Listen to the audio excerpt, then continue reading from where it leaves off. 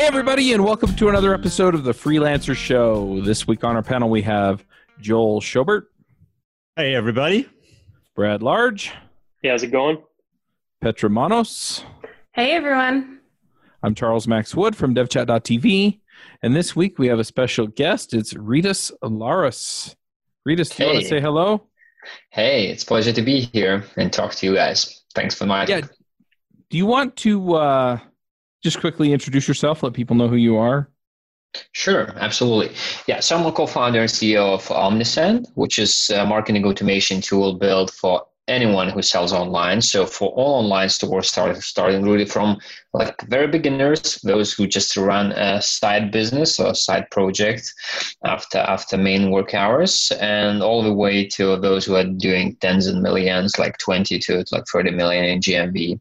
So really from the beginners to medium-sized companies, we help to communicate with your existing customer base by sending text messages, emails, Facebook Messenger messages, WhatsApp messages, web push notifications, and even synchronizing with your Google and Facebook accounts in order to run lookalike audiences or proper retargeting campaigns. So it's all in one tool, all those different channels, and ability to communicate with your existing customers.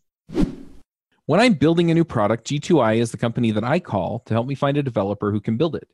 G2I is a hiring platform run by engineers that matches you with React, React Native, GraphQL, and mobile developers that you can trust. Whether you are a new company building your first product or an established company that wants additional engineering help, G2I has the talent you need to accomplish your goals. Go to g2i.co to learn more about what G2I has to offer. In my experience, G2I has linked me up with experienced engineers that can fit my budget. And the G2I staff are friendly and easy to work with. They know how product development works and can help you find the perfect engineer for your stack. Go to g2i.co to learn more about G2I. I gotcha. And I think you focus on e-commerce when we talked last week, that's correct. That's correct. Yeah, we build a tool for those who sell online. So it can be like pure e-commerce, or you can have an addition, let's say, to your blog.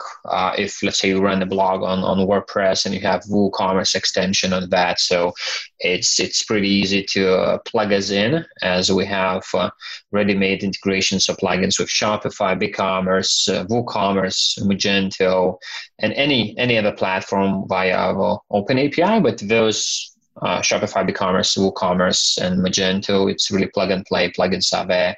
It's really easy to start using this.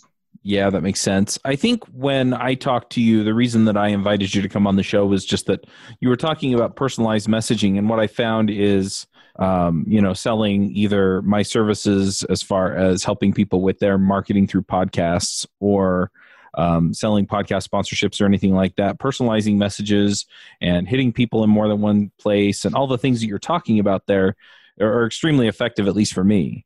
And so I thought that it'd be great to just talk about some of these strategies, figuring out which channels make sense, how to do it multi-channel without feeling like you're stalking someone, and stuff like that. I think that would be really helpful for folks as they're trying to find sponsors find clients.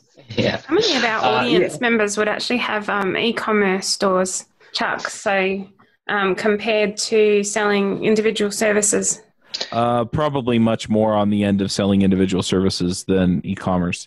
But like I said, I think the personalized messaging and some of these approaches work. You're just not going to do it on the scale that you're going to need something like Omnisend for. Yeah, that's cool. I mean, like personalized messaging works. It doesn't matter what you do and what you sell. So that's a mission of our company is really to make marketing relevant. At some point, it's not that easy to really make it like fully relevant, but what we advise and what we really advocate is really a couple of things. First thing is you really have to personalize by segmenting your customer base, by using more automation. So that means that your communication is trigger based, and then you listen to your customers, so identify what is your customer behavior on your site, on your online store, and based on that you run trigger based automation. So that's how your customers start receiving communication which is more relevant to them. Instead of just promoting what you want to promote, you can communicate what they showed interest in. So they have visited that specific product category or that specific product, let's say, and that's how you automatically start communicating about that topic. So it's already much more relevant messages. And the third thing which makes your communication much more relevant for customers is really giving them your customers an ability to choose the most preferred channel. As all the channels like email, text messages, Facebook Messenger, web push notifications, all those channels where you have to have a consent from the customer. So you cannot just, purchase the list and start blasting to them. You have to ask for permission to communicate. And once asking for permission, you give ability to choose the most preferred channel as well, which is very important for customers. They have different habits and they have different preferred channels for a brand or company to communicate with. Gotcha. Yeah, I think that's pretty. Go ahead, Brad. I was just going to say, I think that's pretty cool. The two things that I ask for marketing automation stuff is it creepy and is it customer focused? And if it's creepy, I don't do it. And if it's customer focused, I evaluate how to make it not creepy. Because it's in this day and age, it's hard to do that sometimes when you're doing, I use a lot of automation for lead generation. And so automating those systems, I want to give somebody a tap on the shoulder and say hello and see if they're interested in that or if I can provide them value first off. And then I try to, let the personal touch, I try to reach out with a personal touch at that point. But, there are a lot of ways to automate marketing and get those handoffs solid, and especially for consultants when you're doing something like prospecting or something like that. But there are also a lot of ways to go black hat with that. And so I think it's really, it can be difficult to do that, especially amongst different channels without coming off as being like really creepy or invasive or in your face, right? I think there's a real balance there. So. Yeah. Completely agree, Brad. And maybe we can talk about multi-channel and omni-channel definition here. And there is a bit of difference there. And what you are referring that sometimes it's just difficult to balance, not to become intrusive and not to start bombarding your customers with too many messages. So and that's a risk when you have a multi-channel approach, when you're using different tools for doing that, and they are not synchronized or not synchronized good enough. So you basically lose, and then you have the same trigger coming from the customer. You start simultaneously, let's say 5 or 3 campaigns. You start email campaign, SMS campaign, retargeting banners, and web push notifications. And what happens that the customer is being bombarded by many messages. When you take omni-channel approach, that means that you put those different channels on a single flow. And you just start one by one. Let's say I reach out to Brad using email. If Brad ignores my email communication, then only I follow by a different channel like text message, Facebook Messenger, and finally, let's say synchronize to run retargeting display ad. So it's kind of 2 benefits here in omni-channel approach. First is really it's much more friendly for a customer and much more relevant for a customer, one thing. And the second thing is more cost effective for you as a business, as a brand. So instead of just, using all the different channels at the same time, you can start from email, which is relatively free, and end up with Facebook and Google retargeting ads, which are the most expensive. That's a super relevant topic that you're saying there, because I see that all the time on the Google Ads side of things. I find that most of my clients tend to have separate agencies for different things. I mean, I'm working with sometimes larger businesses, so but I do find that individual freelancers are still going with agency approach, and they'll have an agency for different topics. But on the Google Ads side of things, I agree completely. You don't want to be spamming them with one message in one channel and then something else somewhere else. So, so one thing that if someone doesn't have software like OmniSend, I really recommend actually reducing the number of impressions that someone can get of an ad over a time period so that you don't have that situation, because not all of us can be using an integrated platform like you've got. So there are definitely ways in all these different marketing options to reduce the number of impressions. In Google Ads, for example, you can say no more than so many in a month or no more than so many in a week per user.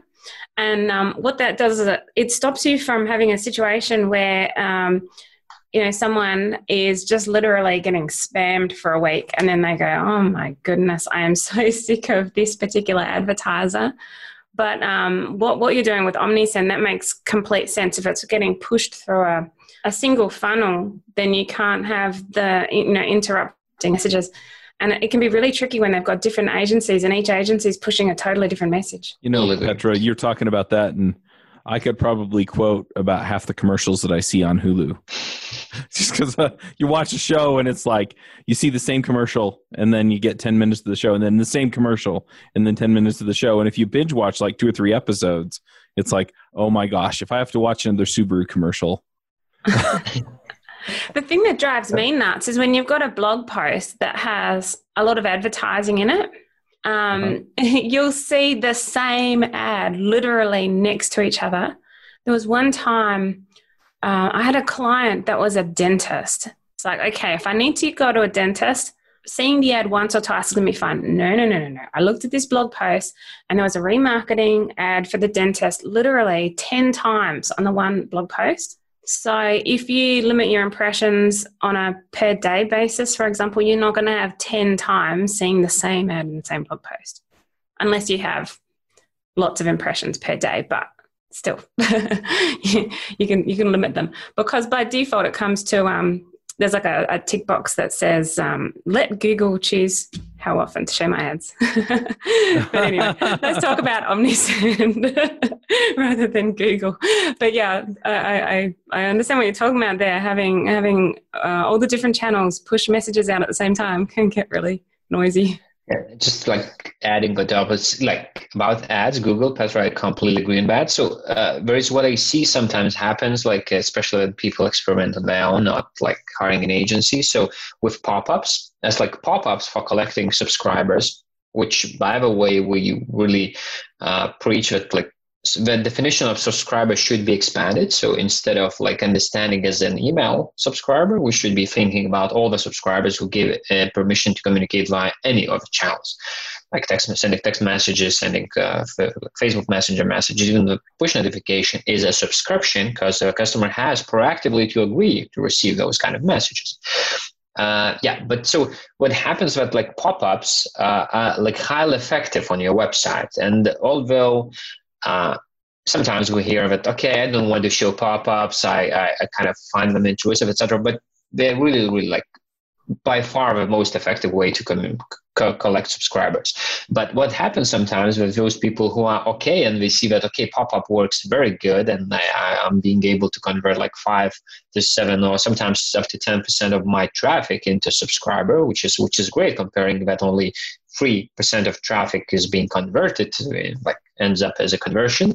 What happens that people start like, having 5 different pop-ups, and then it's really, really bad. So very similar. It recalls me when you just talked about like, the same ad on the blog from the same like advertiser. But yeah, so sometimes it happens and you have to avoid that as well, not to be too active with like, trying to ask too many permissions and too many pop-ups. Like we are using cookies, 1 pop-up.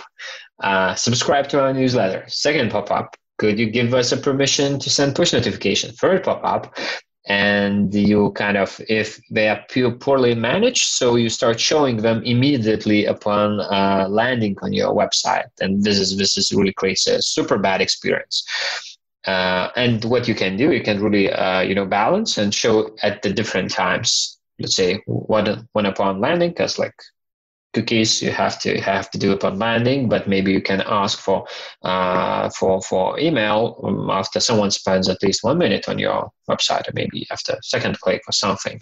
And just balance it and find the best ways to ask for permission. Talking about that balance, one of the things I've noticed is when I go to different sites if I've looked up something that has some information I want, there are some sites like just the minute you touch the scroll bar, then they pop up something about, hey, if you like this, please subscribe. And that's actually, to me, seems way too early because I haven't even figured out if this thing I'm reading is going to be useful yet. So then I dismiss it, and then it doesn't necessarily come up again when I get to the bottom of the article. So I've definitely seen some timing on this that I would consider not right, like too anxious to really be effective. Completely agree. Yeah, completely agree. That's where you have to find the balance between yourself wanting like more impressions, or let's say like freelancer you have hired, or like, or freelancer who you are and want to show more impressions for a customer, and then like balance with a real impact that, people maybe less impressions, but much better impression to subscription rate. This can get really complicated, mixing up pop-ups with different landing pages and forms and things. For example, just yesterday, I was reviewing someone's landing page, and they literally had a landing page with a form to sign up for one product, but then they had a pop-up that tried to promote a different product. And so you don't know which one to actually click on. And I think this is an easy rookie mistake. And so I'm just wondering, what experience everyone's got with regards to like the more landing pages and products and things that you start to promote, then you have to start finding ways to segment which pages different pop-ups go on to and all of this type of thing. I mean, I've got a solution for this for myself, but just wondering whether, Omnisend makes that simple and whether other people in our panelists are running into this trouble and what they're doing about it. Yeah, so at Omnisend we have like pre-built option. You can run pop-ups using Omnisend. So you can manage you can have various like different types of them, and you can like show them in different pages. So what you can manage, so pages where you want to show them, time spent on site or clicks on site. So that's the example Joel gave. Like, just not to show too early, and like different kind of occasions. So it can be welcome pop-up, it can be exit intent pop-up, it can be, again, really customizable thing. And so we have pre-built solutions. If you have like some special needs and maybe you have a product you like, so we have a lot of integrations with other solutions like Just and the Privy and OptinMonster, etc. Those kind of specialized tools and specialized solutions to collect subscribers' permissions. So we have integrations with them. So basically then anyone, whatever tool you use, they just push the data, which is being collected there to Omnisend, and you can run a welcome campaign. So you can just start storing those contacts and run automations or bulk campaigns. So so that's a way how our customers can use it. A big problem that I've seen with several people is that they use different either databases or tracking systems for leads or people that they're tracking. And so, that's something that a CRM really helps with, is identifying like one central place to keep all that stuff. Because a lot of problems I've seen is people use different elements of their tech stack, whether it's MailChimp or Pipedrive or whatever their different pieces are. They have people spread out among these things in different like disparate customer journeys. And that's where they start to, unbeknownst to them, run into trouble or create a scenario where, they get this perfect storm of not being able to handle their data at some point, or to know, clearly where people are in their customer journeys or what they've defined for those people. So I think that, keeping an eye on where your data is located seems like a very basic thing, but with all the different technologies out there, it's very easy to do. And one of the things that tools like, having something like Omnisend there to, make sure that those people that you do have eventually end up in these customer journeys and kind of segment them out and make sure that that's a very important thing, especially with the level of personalization that every single person who buys anything online has come to expect. It's just insane the expectation and how different it is just from a couple of years ago for personalization and the different channels that they're seeing. So keeping that data clean and in one central place, it's a very basic thing, but it's a good starting point. Completely agree with you. So in one place, like two at most. So what we recommend for our customers is definitely you have a lot of data in your e-commerce platform, whatever is it Shopify, BigCommerce, WooCommerce. So you have it there, and it's kind of more purchase related data, and deliveries and all that stuff, and then of course the stock management is there. So definitely you have to have this. And in our case, what we provide, so we directly plug into this and we synchronize the data which is needed for your marketing activities. And so again, purchasing history, the shopping cart size, which again, you can build automations around that. Those people who have not purchased, let's say customer activation, those people have not purchased in the past 90 days. Let's start this automated campaign. And whenever someone automatically gets into this segment, it triggers a campaign. So no need to do it in a manual way. But what you just said is very, very important to have data synchronized. And that's one of the benefits. And we don't call ourselves CRM because we're not built to CRM is mainly built for like B2B purposes, and B2C is different. You mainly work with segments, not like on individual contacts, but having a single customer view and a single customer profile and being able them to slice and dice in one tool. That's it's very, very, very important. Otherwise, if you use like different tools in your stack, so you have to take care of like synchronizing, which of course it's an option, but like tools like Zapier helps here, or like Segment or Segment.io and etc. So I would then really, really recommend to be sure that you properly synchronize the data around your customers. Actually, Brad, on the topic you were just saying, a lot of listeners here wouldn't be using an OmniSend already because we've already covered that. Most of the people here are running individual service businesses, and they're probably B2B. So you were just talking about, making sure that you're using single products or, where you can to make sure that the data is in a centralized place.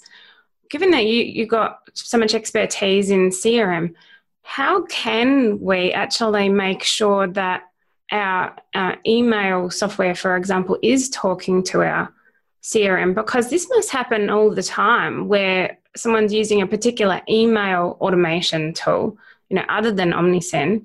Let's say they're using ActiveCampaign, MailChimp, whatever, and they've got a completely different CRM just because they like the software and they find a particular software easy to use.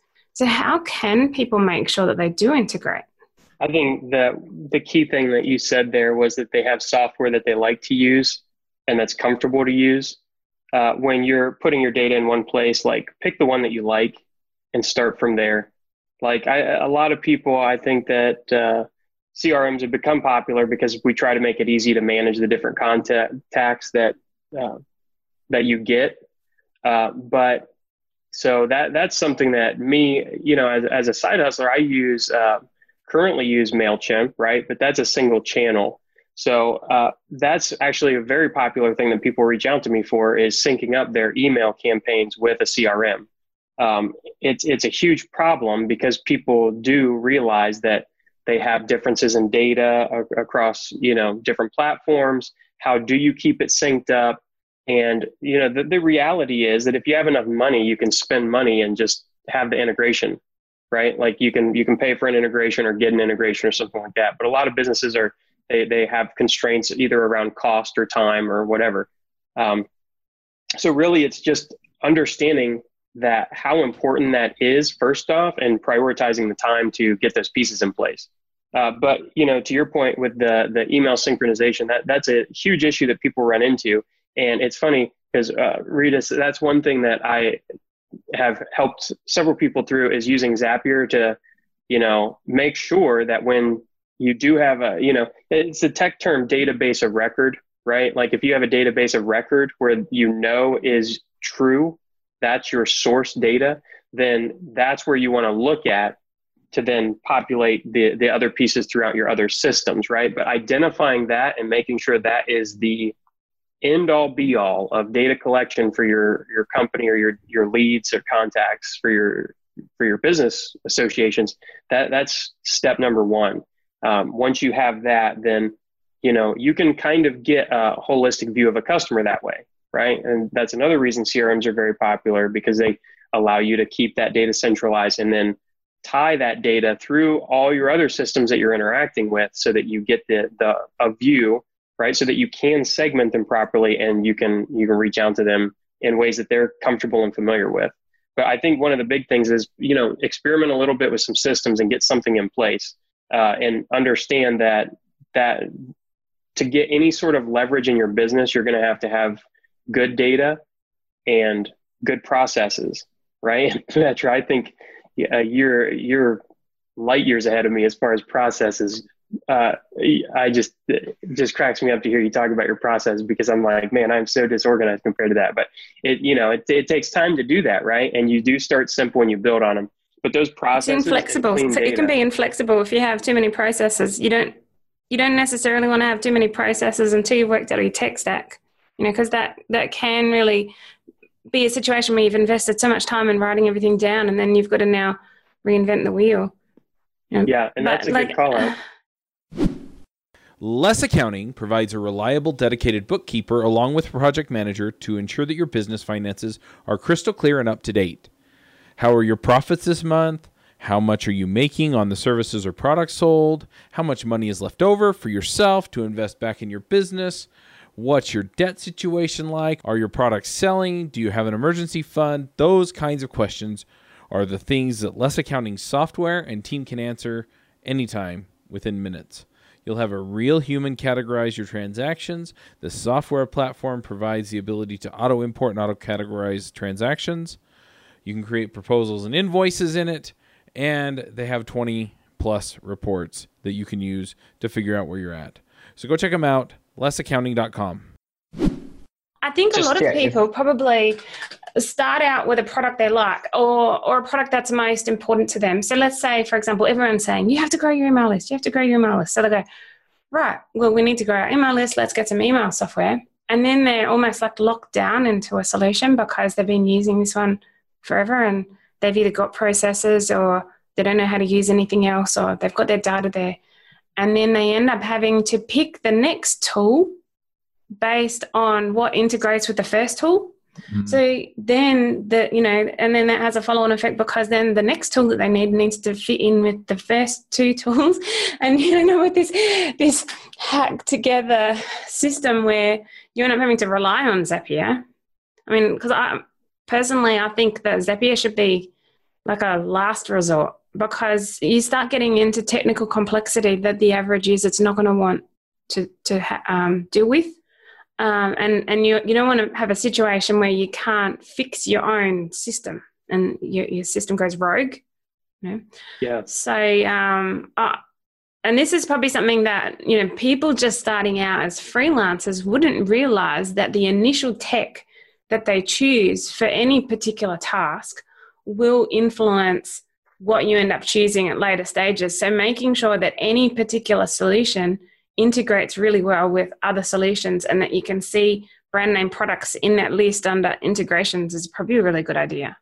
It's funny because you're talking about this and you're talking about, I use Zapier for a ton of stuff. And when it breaks, I've tried training some of the people on my team on it. And I would say about half the time when it breaks, they're able to fix it. And the other half of the time I have to go in and handle it, because I've trained myself as a programmer to think about it that way, and they just haven't, right? And so, that's absolutely the case. And yeah, if they have a nice integration for ActiveCampaign or, some of the other tools that I'm using, then that makes me happy. Another thing that I've run into, though, is that Zapier doesn't always have the kind of integration to the tool that I'm using that I want, right? So for a long time, we record this on Zoom, and for a long time, I wanted it to actually pick things up and then notify my team when the recording was ready.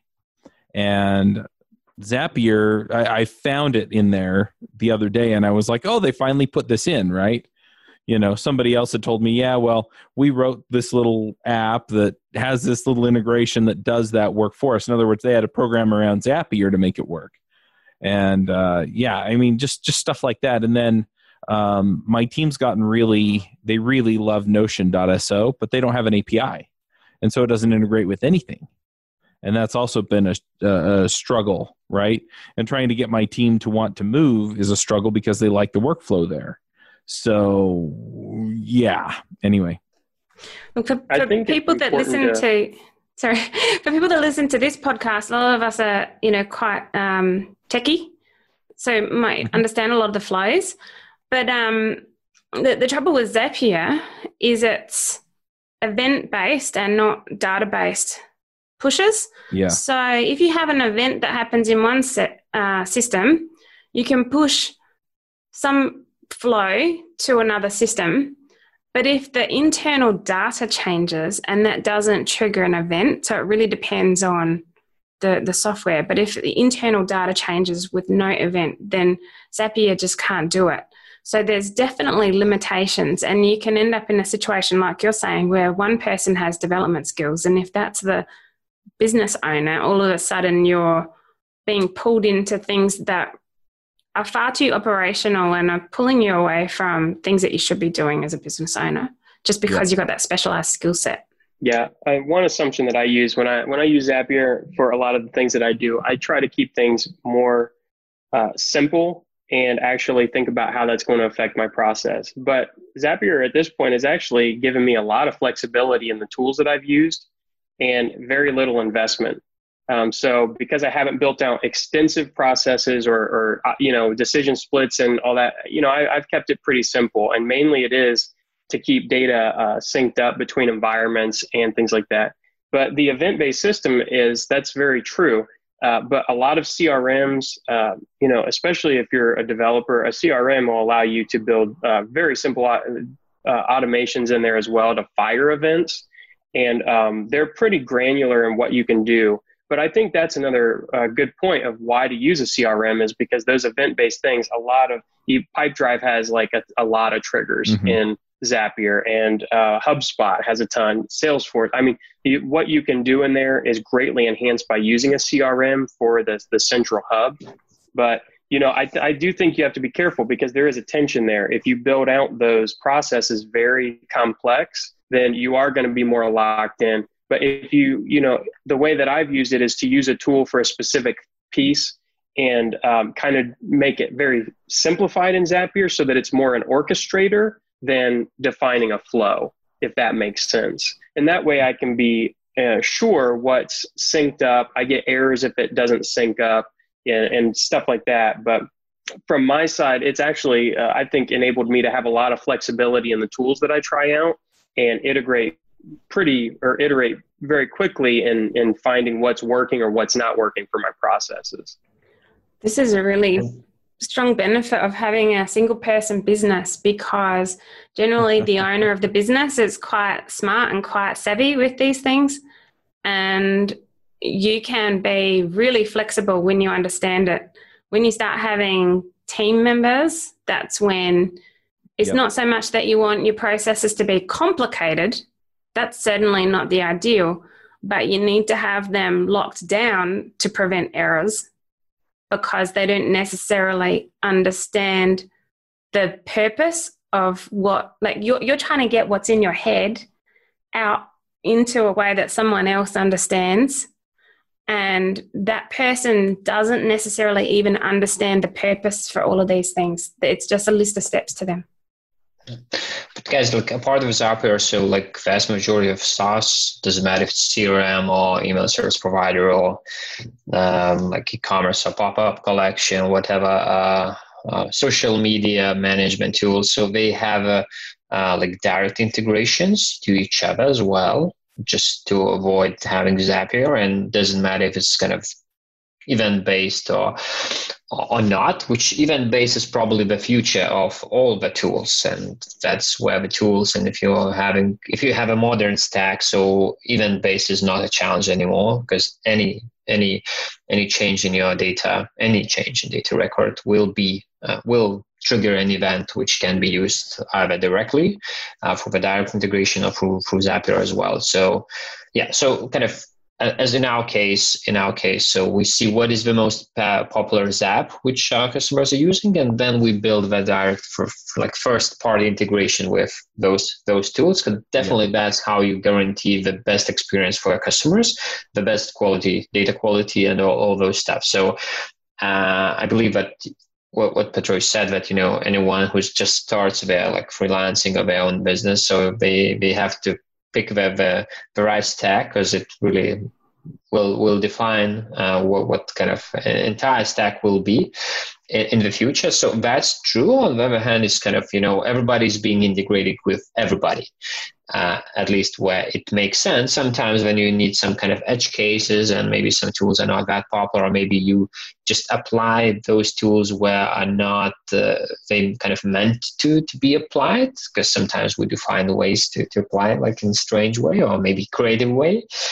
So then it might be a challenge. But let's say, as in our case, so any e-commerce platform, it's well integrated. Any like subscriber collection tools, like it's well integrated, like e-commerce loyalty programs, gift cards, etc. Everything what really serves the needs of those who are selling online. So we have a lot of integrations with all of those tools, and our competitors do, and all of the tools do. So that's probably kind of the future of everybody's being integrated with everybody.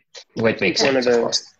Yeah, I saw one of the benefits, like I thought of one of the benefits of some of the clients that I work with aren't necessarily technical people, they're business owners, and they want simple, maintainable systems after a while, right? So that's something that I try to help them with, is making sure that if something goes wrong, that they can understand who to call or what to do. Or so, using those tools that they understand event-based. Right. Some business owners don't understand, database flows, triggers, all that kind of stuff. So they just kind of, their eyes gloss over, but keeping the processes simple, I think, especially, I found that, keeping things simple for them up front really helps them understand and be comfortable with the tools that they're putting in place as well. Completely agree. And like the best way to simplify is really have like all in one place as much as you can. For those of us that sell strategy sessions, actually describing the strategy session as a way to simplify the process rather than them coming up with their own process that's going to lead to complexity down the line, I think that's actually a really valid selling point, because I know certainly when it comes to analytics or Google Ads, someone wants to work with me because they know that I'm going to be able to simplify it for them and they don't have to do it all themselves. Because there's a danger in doing it yourself. If you just know enough to be dangerous, you could end up with a really bloated, complicated system as opposed to a streamlined one. So I think that's definitely a good point for anyone that sells strategy systems, to make sure that they're explaining that to a prospective customer, that part of building a strategy is to simplify it. So it's interesting. I mean, we've talked our way around a lot of these tools and things like that. But one thing that I get hung up on a little bit is, we're talking about personalizing the message. And, you mentioned segmenting the audience and things like that. And I'm not always good at identifying, okay, how do I segment this audience and then make sure that I'm getting a message that's relevant to them? So how do you start doing that? How do you start figuring out who is who and which message is meant for them? By observing, I would say, like by understanding your customers and like tracking their behavior. That's probably a rule of thumb, and by reading tutorials. So again, like for anyone who sells online, so I would say like at least this like basic segments which you should be kind of defining is you always have subscribers which have never purchased from you. Doesn't matter what you sell. You kind of ask for permission to communicate, but they have never purchased. So this is kind of very clear segment which you want to activate, and usually have limited time to do that, like up to like what our statistics showed, like, if you don't manage to activate them in like 2 months, like 3 months at most, like, yeah, usually it's like up to 60 days after that, it's so low probability that you will activate. So like from someone becoming a subscriber to someone becoming a customer, like paying customer, if you are selling something online. So you kind of have to be like pretty active with this segment, trying to activate them and to convert them into at least like trial or like sample. It depends on what you are selling online, on all the way to like a full conversion. So it's pretty time sensitive. So it's example of one segment. Yeah, another segment is really those who have purchased like once, and again, depending on what you are selling online, but usually once we think about customers and their life cycle and lifetime value, usually where it gets like the very good things are coming when customers are buying like repeatedly from you, because you have already invested in acquiring them, and if they were happy about your product or service you have just provided, so definitely you want them to come back and to purchase again. But you cannot be like too aggressive. Maybe they have not consumed what they bought from you. Either it's a shampoo or a training session, so they need some time to consume, to evaluate that, etc. So this is another segment that you want to convert them into repeated buyers.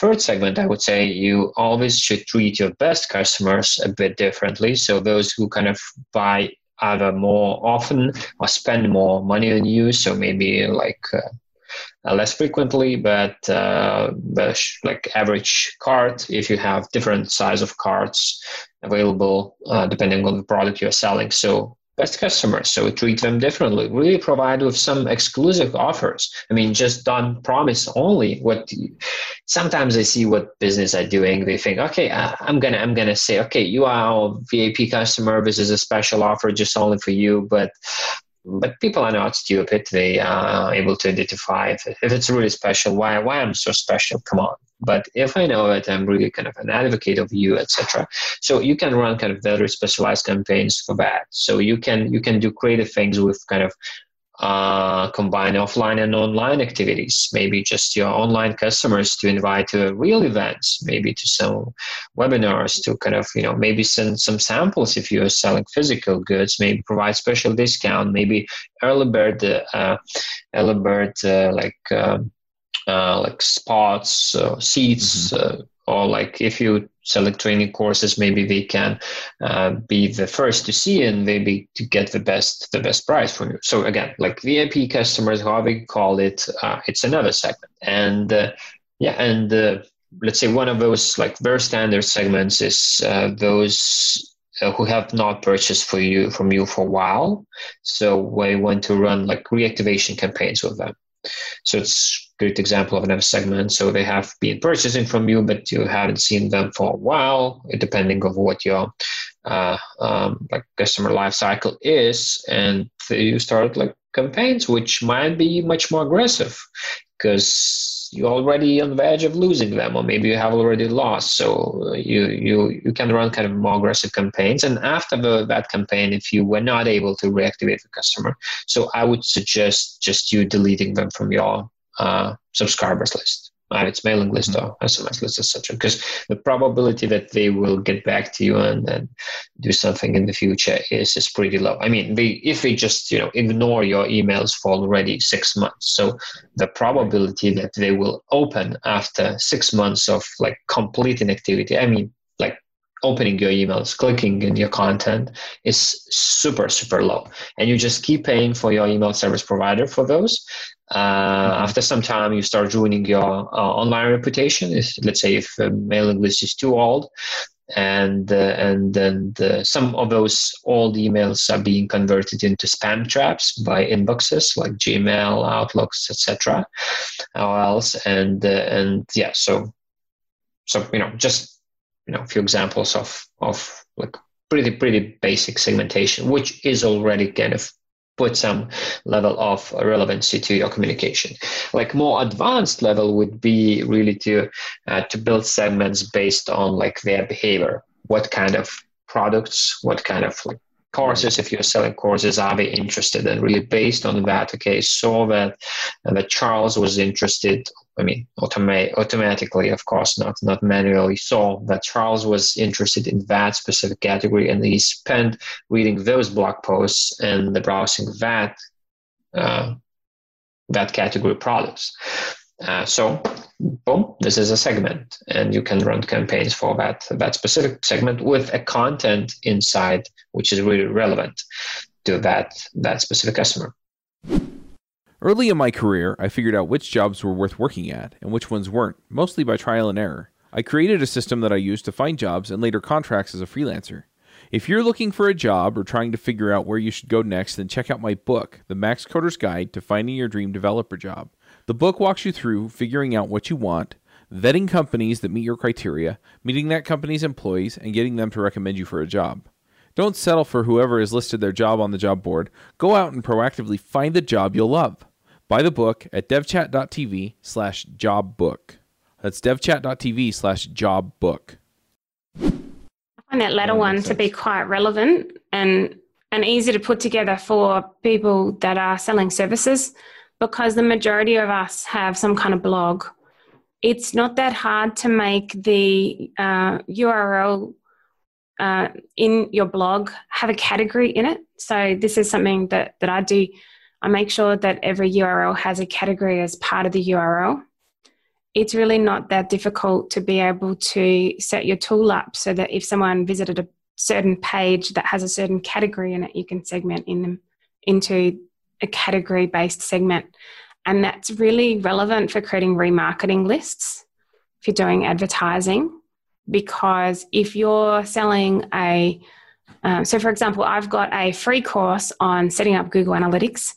Now, if I wanted to sell a paid service relating to Google Analytics, then I can segment out to only the people that went to a post or my course or something that they're all in the same category. They're all in the same Google Analytics category.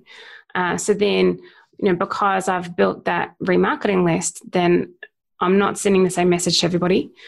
So you can do the same with regards to Facebook pixels and basically any platform.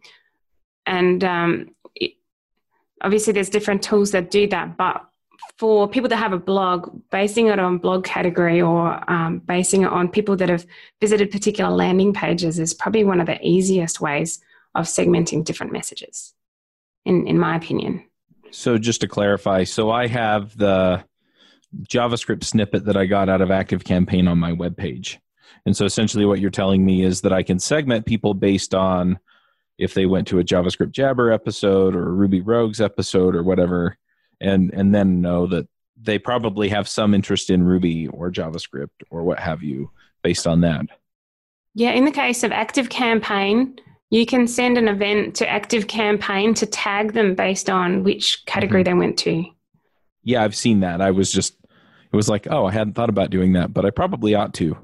Yeah, I've actually got a client where I did this for them using Google Tag Manager, because they were actually in e-commerce, but they wanted to have different categories being sent through to ActiveCampaign based on which category of product someone was looking at, which obviously OmniSend is intended for that, but she wanted to put it into ActiveCampaign using Tag Manager for various reasons, for hooking it up with analytics reports and things anyway. And there's definitely ways to do that. So every category of merchandise that someone looked at got tagged with a different thing. So yeah, certainly you can do that. It's slightly more complicated than sending a pixel to Facebook or sending something to Google Analytics, but it can definitely be done with ActiveCampaign. I do a super simple way of finding out what people are interested in. On my form to contact me, I put interested in as a pick list, and then I make them choose, and then I segment them based on that.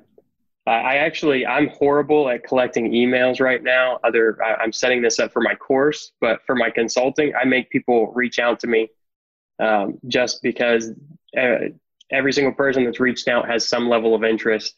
And I found, as Rytis was talking about the different levels, I thought about my consulting, and I was like, as soon as somebody signs up to talk with me, I know that they're interested, and I can usually get a good amount of information about why they're interested and things like that. They're more invested up front, right? Then there's sort of a cooling off period. But for consulting, what I like to do is I put those people in a nurture campaign, but at that 6-month mark, if they haven't done anything, then that's when I boot them, right? Unless they're doing something with the content, opening it regularly, doing whatever, I'll keep you, that's fine. If I'm providing you value, that's the point. But, just keeping those people in the wash cycle, it's not doing anything really, anybody any good. But I just put that right on my form and ask people what they're interested in for consulting services. And then that way, because it can be confusing. One day they might have one problem, but then the other day they might look at completely different, types of articles, and you could have tags from all over the place or categories from all over the place, and wonder what this person's really getting at. So I just ask them. Simplifying is always the best path to take. Completely agree. Yep. Have you found that that's reduced your sign-up rate, though, having them fill out more fields than just their email address and name? Oh, for sure. Yeah, it's an intentional thing that I do. It would be a completely different if I was doing e-commerce for sure. Or for my course, I'm actually looking at changing that up so I do get more signups, right? So I'm offering more incentives, and I'm giving them more value for the extra fields. They do still have to register, but they're getting free lessons, right? So I'm giving them the incentive to actually do that. But at the same time, I also don't want to make it too easy, because consulting services aren't cheap, and I really don't. I want to discourage people from taking up my time in meetings if really they're not even interested enough to fill out a form. So it's an intentional thing for sure, but I think you have to figure out where on the spectrum you are and how easy you want to make it to have people sign up. That's a very valid consideration. Any other areas of this we should be talking about? I'm kind of curious, Rytis, how do we do this on like cold outreach? Because it's one thing if it's on your email list. It's another thing if I'm just, identifying folks on LinkedIn or something and then doing outreach, right? Yeah, that's completely different kind of beast. And like cold outreach, it's you should be kind of really personalizing on the discovery, let's say, phase, and really collecting. So the data quality is completely different. It's not where Omnisend is built for, and it's not for retention marketing. It's like cold outreach is completely called by B2B and completely different tools. And so in B2B case, it's a bit different. And for cold outreach, it's different. It's what us as a tool we're not serving. But we're using it. So, my personal experience and our experience. So you have to ensure the good quality data at the very beginning once you collect it. So basically, having your ideal customer profile and using tools like ZoomInfo or Beltwave, Clearbit, and really finding the companies which potentially would be interesting in your solution, your service. Second stage of really finding the proper people who might be interesting, who are decision makers, who actually want to talk instead of just trying to send everyone working in that company. And that's how we personalize things, So basically understanding what is your potential customer look like, having the list of those companies, having the list of people working in this company, and then reaching out to them with a decent proposal, which might be relevant for them. I'm testing out something at the moment. I'll let you know how it goes. But I find that using Google Ads display to get really targeted people to the website using custom intent audiences and things can bring some pretty high quality people to your website. And then it's about remarketing them in other places. So in my case, I'm just testing out I've got the LinkedIn pixel on my website now, and I'm just building a LinkedIn audience there. So I'm keen to see whether it will start to help me find out which. Now I'm not sure if it does this or not, so please don't use this as a definite, but whether it can help me find out which people have actually been to my website or whether it won't let me see that because of privacy. So completely unsure about that, but it will at least let me see exactly what careers people had that came to my website, because that's part of the information that it collects. And that can help to segment people in LinkedIn based on their actual occupation for outreach. So I think that's going to be valuable. So this is something I'm testing out for myself. I haven't got the actual answers yet, but could be a good one. Yeah, I've used some of the LinkedIn tools to look at people for the podcast sponsorships. And so I'm usually looking for marketing folks in particular kinds of companies or owners of smaller businesses that are trying to grow. And I found that to be exceptionally difficult to figure out. It'll identify people by their title, so chief marketing officer or whatever. But if I try and do it by industry or anything else, the problem that I run into is that usually I'm saying I want an internet company or a software company, but there's so many companies out there that provide like online medical records or stuff like that that count themselves as software or internet companies that it makes it really difficult to narrow down. I forgot about a tool. There's one called Lead Feeder. Try that one out. So Lead Feeder identifies the name of the business. It won't identify an actual person, but it will identify the name of the business. And then if you know that your client is normally a chief marketing officer or a marketing person, you can go to that business and you can reach out to anyone on LinkedIn who's a marketing person and say, hey, someone at your company came to my website, looking for information on blah, blah, blah. Would you like a free guide on that? And I've had some success with that. I haven't used that as my major strategy just because I didn't want to pay for Lead Feeder, but they've got a free one which gives you the last 7 days. So if you look at it regularly, you can get a whole bunch of information from it. That's something that will probably help because even the outreach is, somebody from your company looked, that very well could be some of their developers, right? And so, I could reach out to them to sponsor on behalf of recruiting efforts or things like that. If you've got big competitors as well, you can find out whether your competitor is spending time on your website. Came to my site. Yeah. So I actually found out about Lead Feeder because I was doing an analytics report for a fairly large builder, like an international one. And they wanted to know whether other construction companies in their industry were checking out their website and ripping stuff off. So I found out the list of all the competitors that were spending time on their website, which there were quite a few of, and gave them a list on like a per industry. So universities, how engaged are universities on your website, construction companies, blah, blah, blah, blah. And I was able to create an analytics report that broke it down by how engaged individual industries were. And I found that to be, quite an interesting report. Worked out really well. Sounds good. We're kind of getting toward the end of time. Are there other topics or other areas that we want to dive into on this? All right. Well, let's go ahead and get into picks. Brad, do you want to start us off with picks? Sure. I'll start us off with some picks. So I went through and with this work from home thing, ordered some a stand-up desk and a nice. I hate my chair and my desk. I bought it a few years ago. So I went to IKEA and I got one of their standing desk setups and their Trollberger chair. I always like to try to pronounce them. Might be Trollbarget or something, but that's half the fun, right? And the shipping was insanely long because of the COVID situation. So I'm kind of upset because I didn't find out until after I was done. I tried to look for replacements, but I really like it.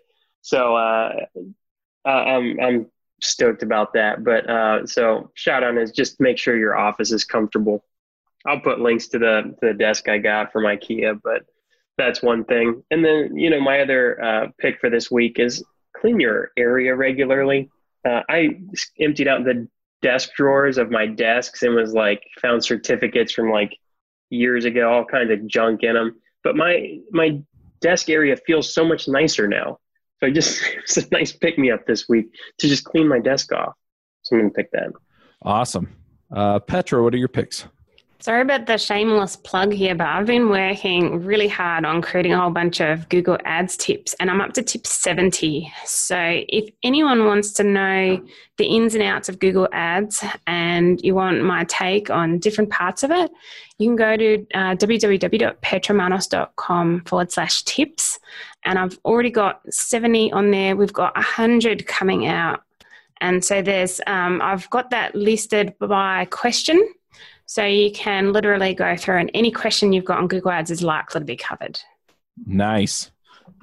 I'm going to go sign up right now because handy stuff. Oh, actually, there's one other thing that I should be doing a tip on, and that's a tiny PNG. So if you go and sign up right this very minute, my website's a little bit slow because my VA forgot to use tiny PNG. And tiny PNG, what it does is it reduces the size of your images. So I think she skipped that in our process. So our website's today very slow, but she's going to fix this today. But tiny PNG, what it does is if you upload a whole bunch of photos, it will actually compress them and reduce the size of them, which is really important when you've got a blog with lots and lots of articles in it, like mine. So do use it if you blog. So if you go today, it's fine, but just it's a little bit slow today. By the time this airs, it'll be fixed for sure. Nice. Joel, what are your picks? Well, this morning I had every freelancer's nightmare happen.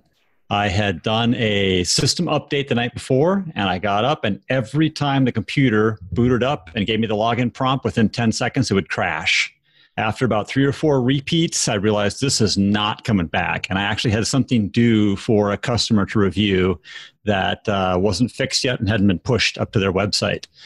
So I found by about 2 hours of trial and error that there is a setting in Windows 10 that will actually record what the last installs you've done, and you can roll them back and recover. And so my pick today is System Protection for Windows. And you can find this in the control panel under System Protection, and make sure it's set to on for your main hard drive. And it will actually keep an eye on things and make it so you can roll back your last bad software install or patch or whatever the case may be.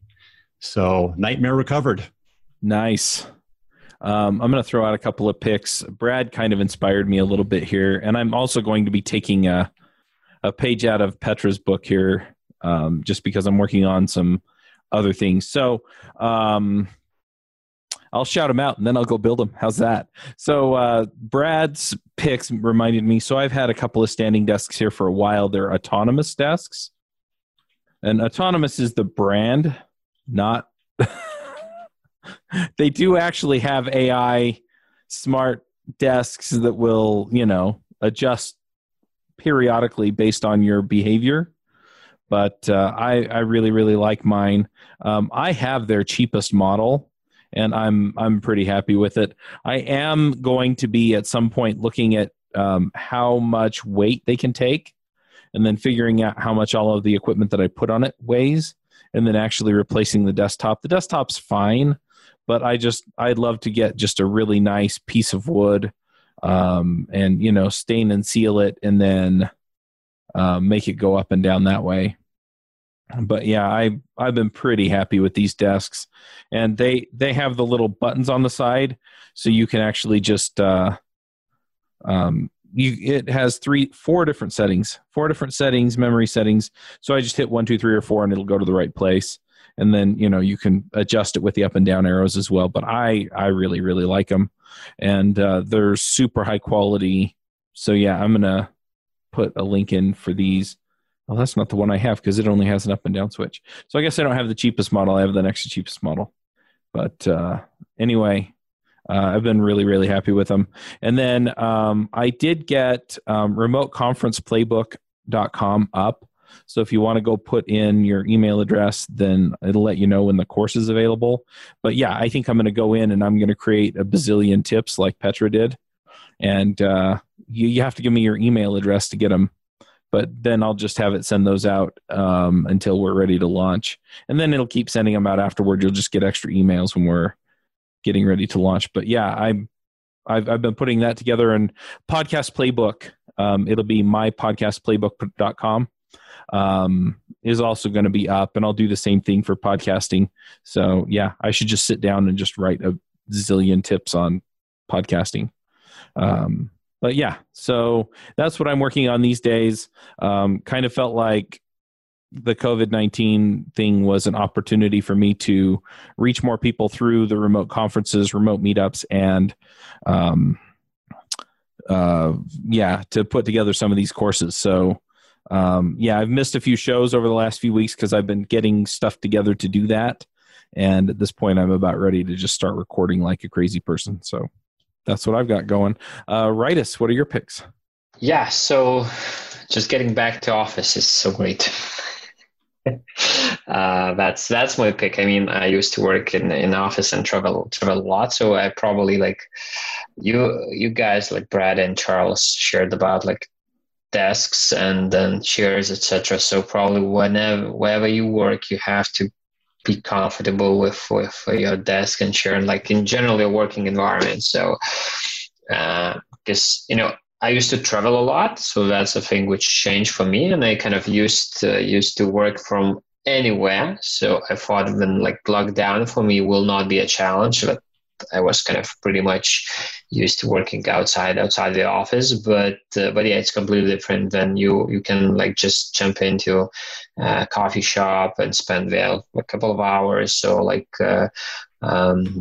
airports, etc. It's different, but then you have to stay for a longer time in one place. So have it really convenient, have it clean. It's very important. So, and probably only now when I got back to office where it's like really silent and it's very comfortable. So I felt a difference. Awesome. If people want to find you online, where do they go? So for the tool, I'm representing for Omnisend, so omnisend.com. So you can create an account there and start using just out of the box. Or yeah, you can request a demo and we will guide through the whole capabilities, etc. And yeah, personally myself, I prefer using LinkedIn and Twitter. So Rytis Lauris on LinkedIn, the same on Twitter. Awesome. Well, I might fire some things off and ask you a few questions after we're done. But thanks for coming, Rytis. Yeah, thanks for inviting. Great to talk to you. All right, folks, we will wrap this up. And until next time, max out. Bandwidth for this segment is provided by CacheFly, the world's fastest CDN. Deliver your content fast with CacheFly. Visit CACHEFLY.com to learn more.